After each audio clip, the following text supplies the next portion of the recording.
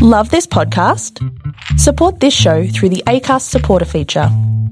It's up to you how much you give, and there's no regular commitment. Just hit the link in the show description to support now. In the summer of 2019 to 2020, Australia experienced grief and loss on a national scale.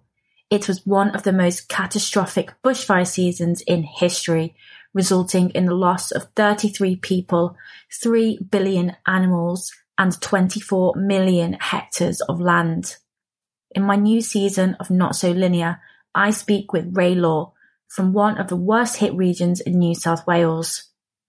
I was curious to ask him what life was like during those months, and to my surprise, I learned of the sheer negligence that the community experienced and how the volunteer firefighters who worked relentlessly didn't feel heard by those in power. I also wanted to explore how that traumatic season impacted the community, their mental health, and their ability to rebuild their lives again. And I couldn't help but wonder, what was it that got them through their toughest time in history?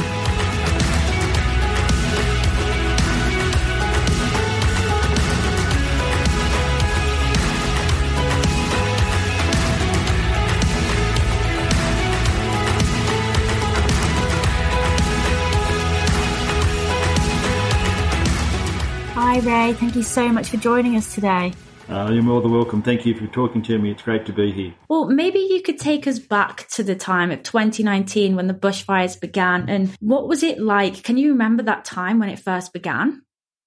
Oh, look, I can remember it vividly. The fires had been burning away from us for quite some time, and the local fire volunteers, the people that I call the experts, the men and women who jump on the trucks on the end of the hoses, who know this area like the back of their hand, had been telling us that if it gets into the gorge, we won't be able to stop it.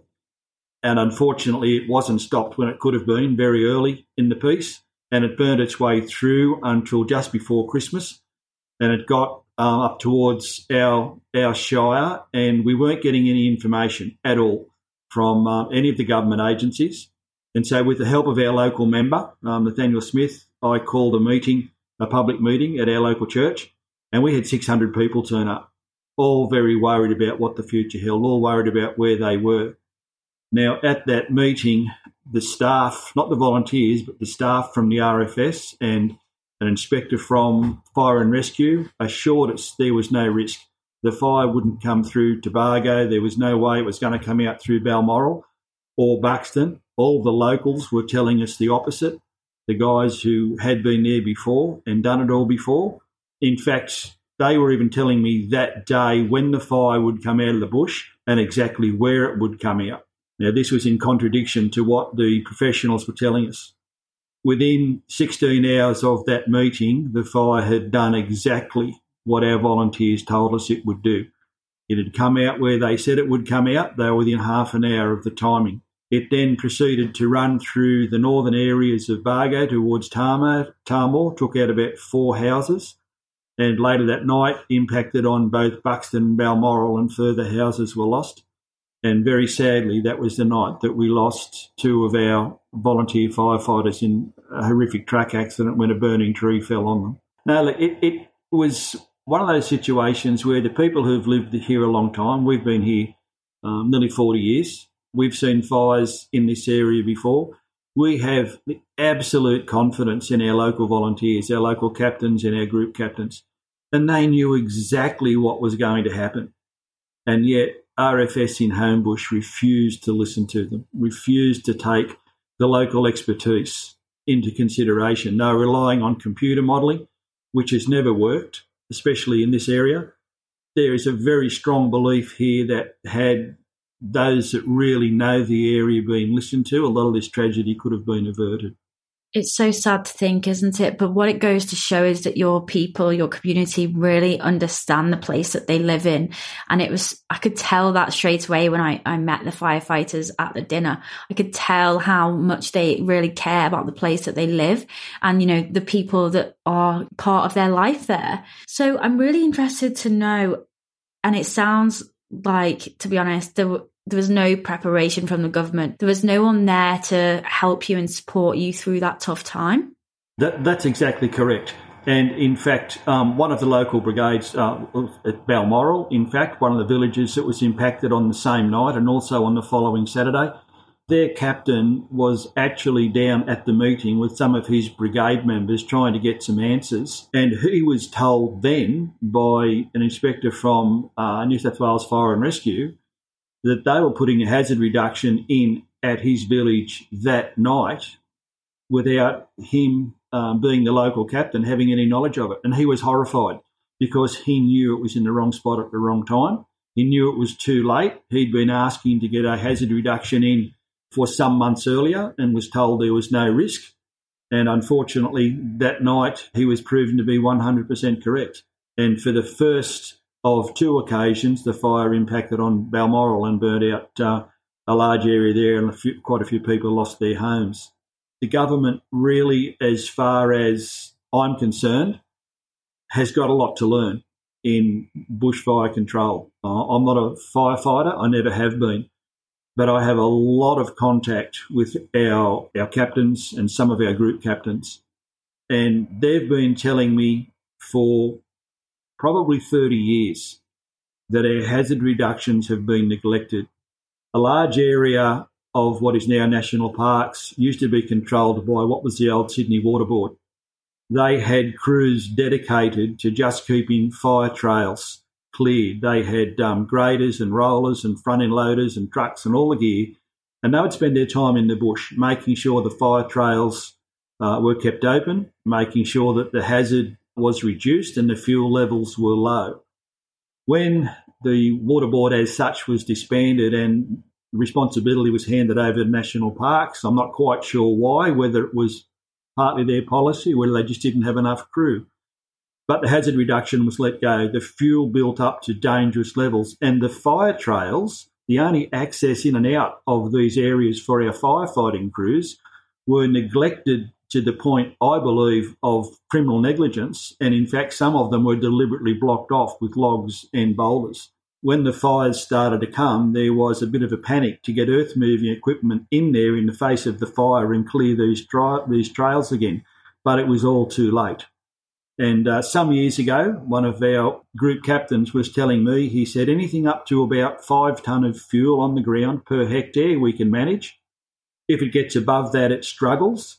If it gets to about 20 tonne per hectare, we've totally lost it. And he was telling me then that there was up to 40 tonne of fuel per hectare on the ground in the bush. And he told me then, this will be a disaster if it catches. We won't be able to stop it. Sounds like you were completely dismissed, that the local people were just not listened to.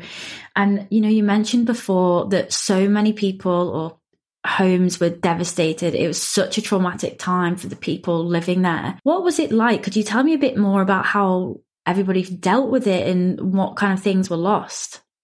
Well, and unfortunately, there was about 40 homes, I think, between Balmoral, Buxton and Bargo that were completely lost. The thing that I've tried to express to some of our supposed experts is these just aren't buildings. These are people's lives. People have lost memories. They've lost memorabilia of their children growing up. They've lost sporting trophies that their children won. They've lost photos of christenings and first communions. They've lost wedding certificates and death certificates and birth certificates. And some of those things can be replaced, but a lot of them can't. And to make matters worse, the financial strain has been horrendous. Even those who were fully insured, when they've gone to rebuild, have discovered that the fire or the bushfire attack levels, that we call the BAL levels, of their homes have been raised to the point that even though they were fully insured, the money that they were receiving would not build an equivalent home to those new bushfire ratings. And so people suddenly found that even though they'd done the right thing and had the insurance, they still didn't have enough money to rebuild their homes. On top of that, there has been a huge amount of difficulty imposed on some people, unfortunately by local councils, who have made life absolutely difficult. And there's quite a few people out here who are still not in their homes, or if they are in their homes, have done so with great difficulty and with great obstacles being placed in their way, which should never have happened. No, not at all, especially when you've had to go through something like this and have to wait over a year or so to be able to be rehoused. It must have had a really tough impact on their mental health as well. Do you feel that that happened in the community? Oh, look, there's absolutely no doubt about it. I know I'm dealing with a few families that are in an unofficial capacity, just as an interested bystander, I guess, long-standing community member.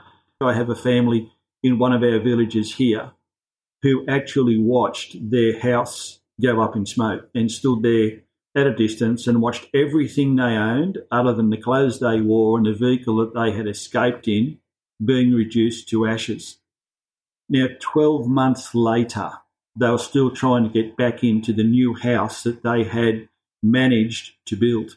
But there was so much red tape. There was so much difficulty. There were so many difficulties placed in their way unnecessarily, and I believe by overzealous officials.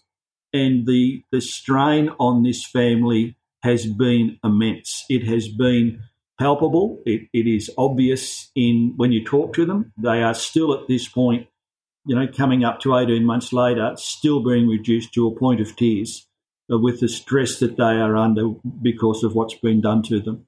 I can't even begin to imagine what that must feel like. And what's more is when this all ended, then we had a brand new pandemic take course.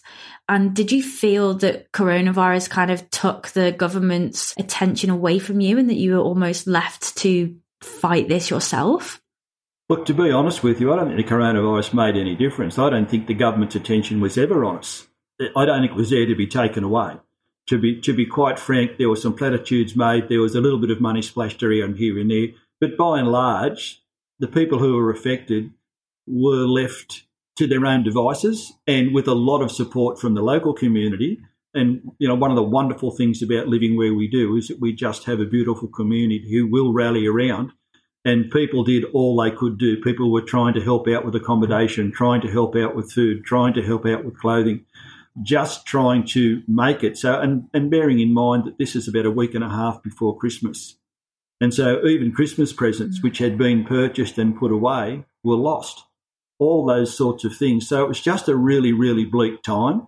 And I honestly don't think that the coronavirus made that much difference, because I don't think the government at any level, state, federal or local, was focused in anywhere near where they should have been. And I think, quite honestly, especially at local and state level, there needs to be a fair bit of responsibility carried for this. Some of the restrictions, for argument's sake, on hazard reduction, which a lot of our firefighters were wanting to put in for some time, were bordered on the ridiculous.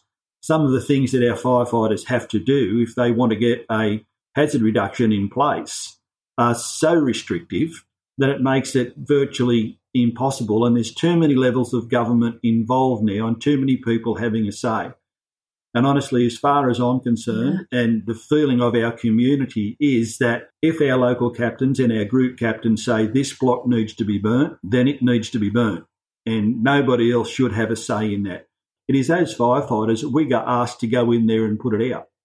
So surely they should have the final say. I also seem to remember that most of the firefighters are volunteers and that they were even having to take annual leave to go and fight the fires. Is that true? That's absolutely correct. The men and women that you see on the back of the trucks, on the end of the hoses, I would say would be 99.9% volunteers. Now, New South Wales Fire and Rescue do a great job in protecting houses and infrastructure if it's on a paved road, but their trucks aren't four-wheel drives, they aren't bushfire vehicles. It is the volunteers that will get into the worst of the flame, and their mums and dads, their sons and daughters, they're people taking time off work. And I think a lot of the time we forget how much time our volunteers put in. They don't just turn up for a bushfire. They do motor vehicle accidents. They do house fires in our villages. And they do it all because they love their community. They do it all because they have a sense of that Australian thing that we call mateship. And I also remember seeing that something like 3 billion animals were also killed in this. Did you have any involvement in, I know there were some animal sanctuaries nearby that were also impacted. Like, what was that experience like?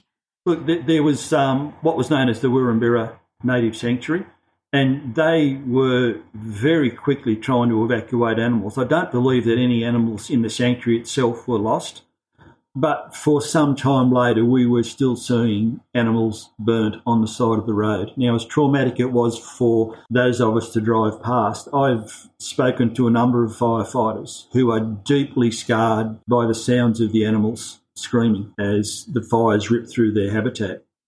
You see, if we have a hazard reduction and we have what they call a slow and controlled burn, the animals will have time to get out of the way. If we have a holocaust like we had, where the fuel on the ground is so great that the fire gets so high that it gets into the treetops in what we call a crowning fire, then there is no hope. It creates its own weather system as it burns, and as we all know, eucalyptus is full of oil, it's highly inflammable, and it just runs from tree to tree in an absolute fireball, and there's no chance that anything will escape that. I, as I said, have spoken to a number of firefighters over a number of years, and one of the things that seems to be traumatic for them and a traumatic memory is that loss of defenceless animals, our beautiful koalas, kangaroos, wallabies, echidnas, wombats, all those sorts of animals that just simply didn't have a chance. Just getting back to a point that you were making earlier about our volunteers, and it's important to note that at least one of our volunteers at Balmoral lost her home while she was out protecting other people and lost everything when she was out looking after the belongings of others. This is the sort of heroism, stoicism, whatever you like to call it, community-mindedness, selflessness, that these people display to us day in and day out in various situations. Once the fires were contained, did you feel like there was a sense of grief and mourning? Absolutely. Without a doubt, there was a sense of shock to begin with. And then there was this deep sense of mourning. The community was deeply affected by the loss of two volunteer firefighters who'd come from a fair way away, who themselves and their villages and their towns weren't impacted, but had come out, as volunteers do, to help us. And their lives had been lost in that horrific accident when that burning tree had fallen on their truck. So there was a great loss about that. But then, of course, as the shock subsided a little, the reality of the loss set in, and there was definitely a sense of mourning within all of the local villages that had been impacted. There was a sense of that great Australian spirit of helping your mate out, and people did go to great lengths to try and help those who had been affected. But there are some things that nobody can replace. And I just can't imagine what the trauma of standing there and watching your house, your life's work, your total possessions going up in a fireball to leave you with nothing but ashes. And that happened over and over again here. The community banded together remarkably, as our community does, and I've got to say that. But nevertheless, there was a sense of communal mourning. There was the mourning of those who had lost everything, and there was a mourning by the community. There was a real grief for those who had lost everything in the compassionate sense. I could feel that when we were at the dinner. I could feel the emotion in the room. It felt quite overwhelming, and I know that there was a lady there who had lost her house, and maybe she was the volunteer that you were just telling me about. Mm-hmm. And I can't help but wonder, what was it like then in the following months? How did the community start to rebuild and recover? Like, what were the next steps that you had to take?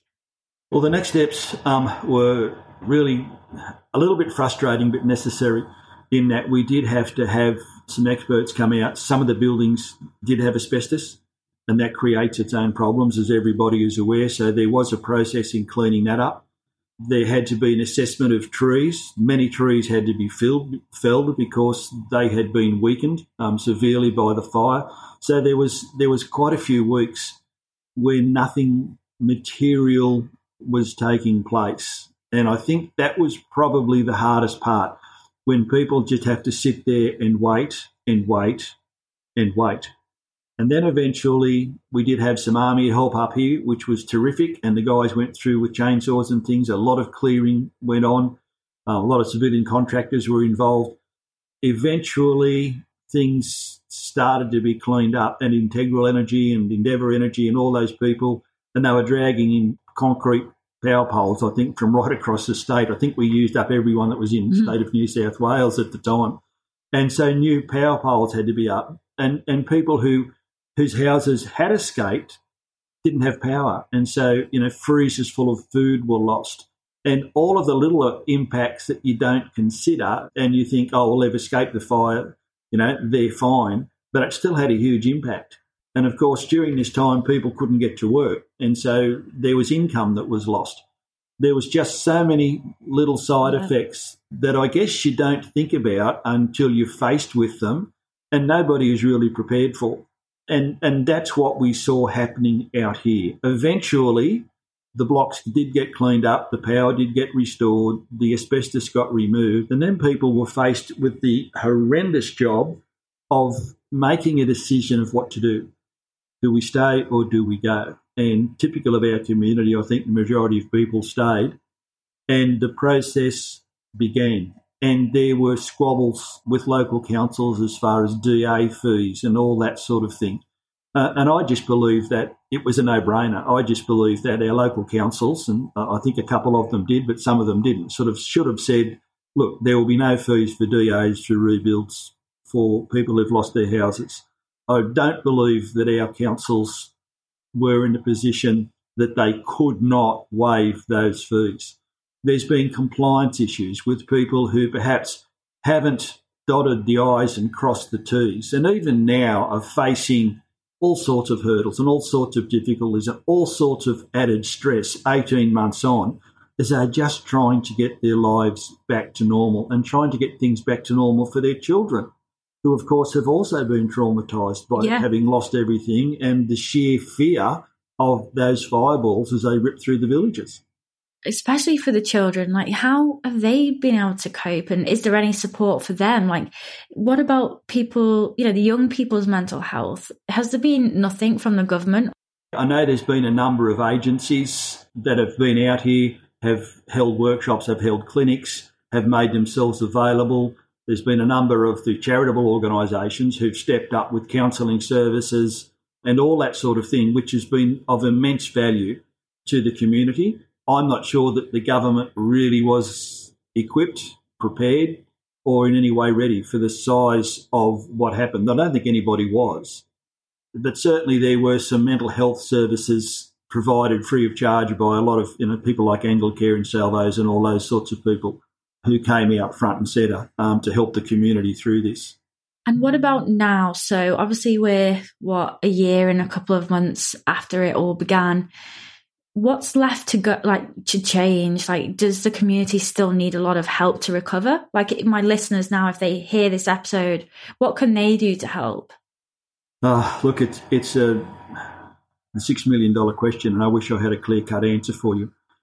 It's been 18 months since the fires ripped through. We've still got people who are not in their homes. We've got people who are back in their homes but struggling to get re-established. And just moving into your house doesn't mean you're back where you started. People have lost every tree, every flower, every blade of grass, every fence post, and all that really has to be replaced till we get to some level of normality. To be honest, I think at this point, what we really need is more sympathetic government, especially local government. I think that instead of raising difficulties, local government should be providing solutions. Unfortunately, I don't think that's always happening. I'm a little bit wary as far as fundraising because we've seen some really well-intentioned people doing that, and the money eventually has not got to the people it was intended to get to, and I'd be very reluctant to sort of go down that road again on a general sense. There has certainly been a lot of help and a lot of relief provided in regards to the immediate needs of these people. I think what is really required is a sympathetic approach from governments and government agencies. But apart from that, I think one of the biggest helps would be if we could give the people in these communities an assurance that we have learnt from their experience, that we will make sure that those horrific conditions of outrageous, uncontrollable fuel loads on the forest floor and the bush, will never be allowed to happen again. If we could guarantee them that we will have the fire trails open and maintained, that we will make sure that the fire breaks are in place, that would go a long way to just assuring people that if we got into a situation, and I'm sure we will, and look, this isn't the first bushfire, and contrary to popular belief, these weren't the worst bushfires Australia has seen. There have been actually worse. These were in some ways more ferocious, purely because of the fuel load. And, in any fire, there's three elements, and you have to have appropriate temperature, oxygen, and fuel. We obviously can't control the temperature. We certainly can't do without the oxygen because we need that to breathe. The one element that we can control is the fuel. And it's like your gas stove. If you turn the burner down, the flame is less intense. If you keep the fuel load in the bush down, the fire is less intense. There will always be bushfires. There always has. And, the Aboriginal people have a great record, and it's a proven record of controlling the bush through the use of fire, of taming it and keeping it maintained. And since we've come, over the last probably 30 to 40 years, I suppose, we've lost that ethos and we've let the bush out of control, and it's come back to bite us. We need to keep the bush tamed. We need to keep it disciplined.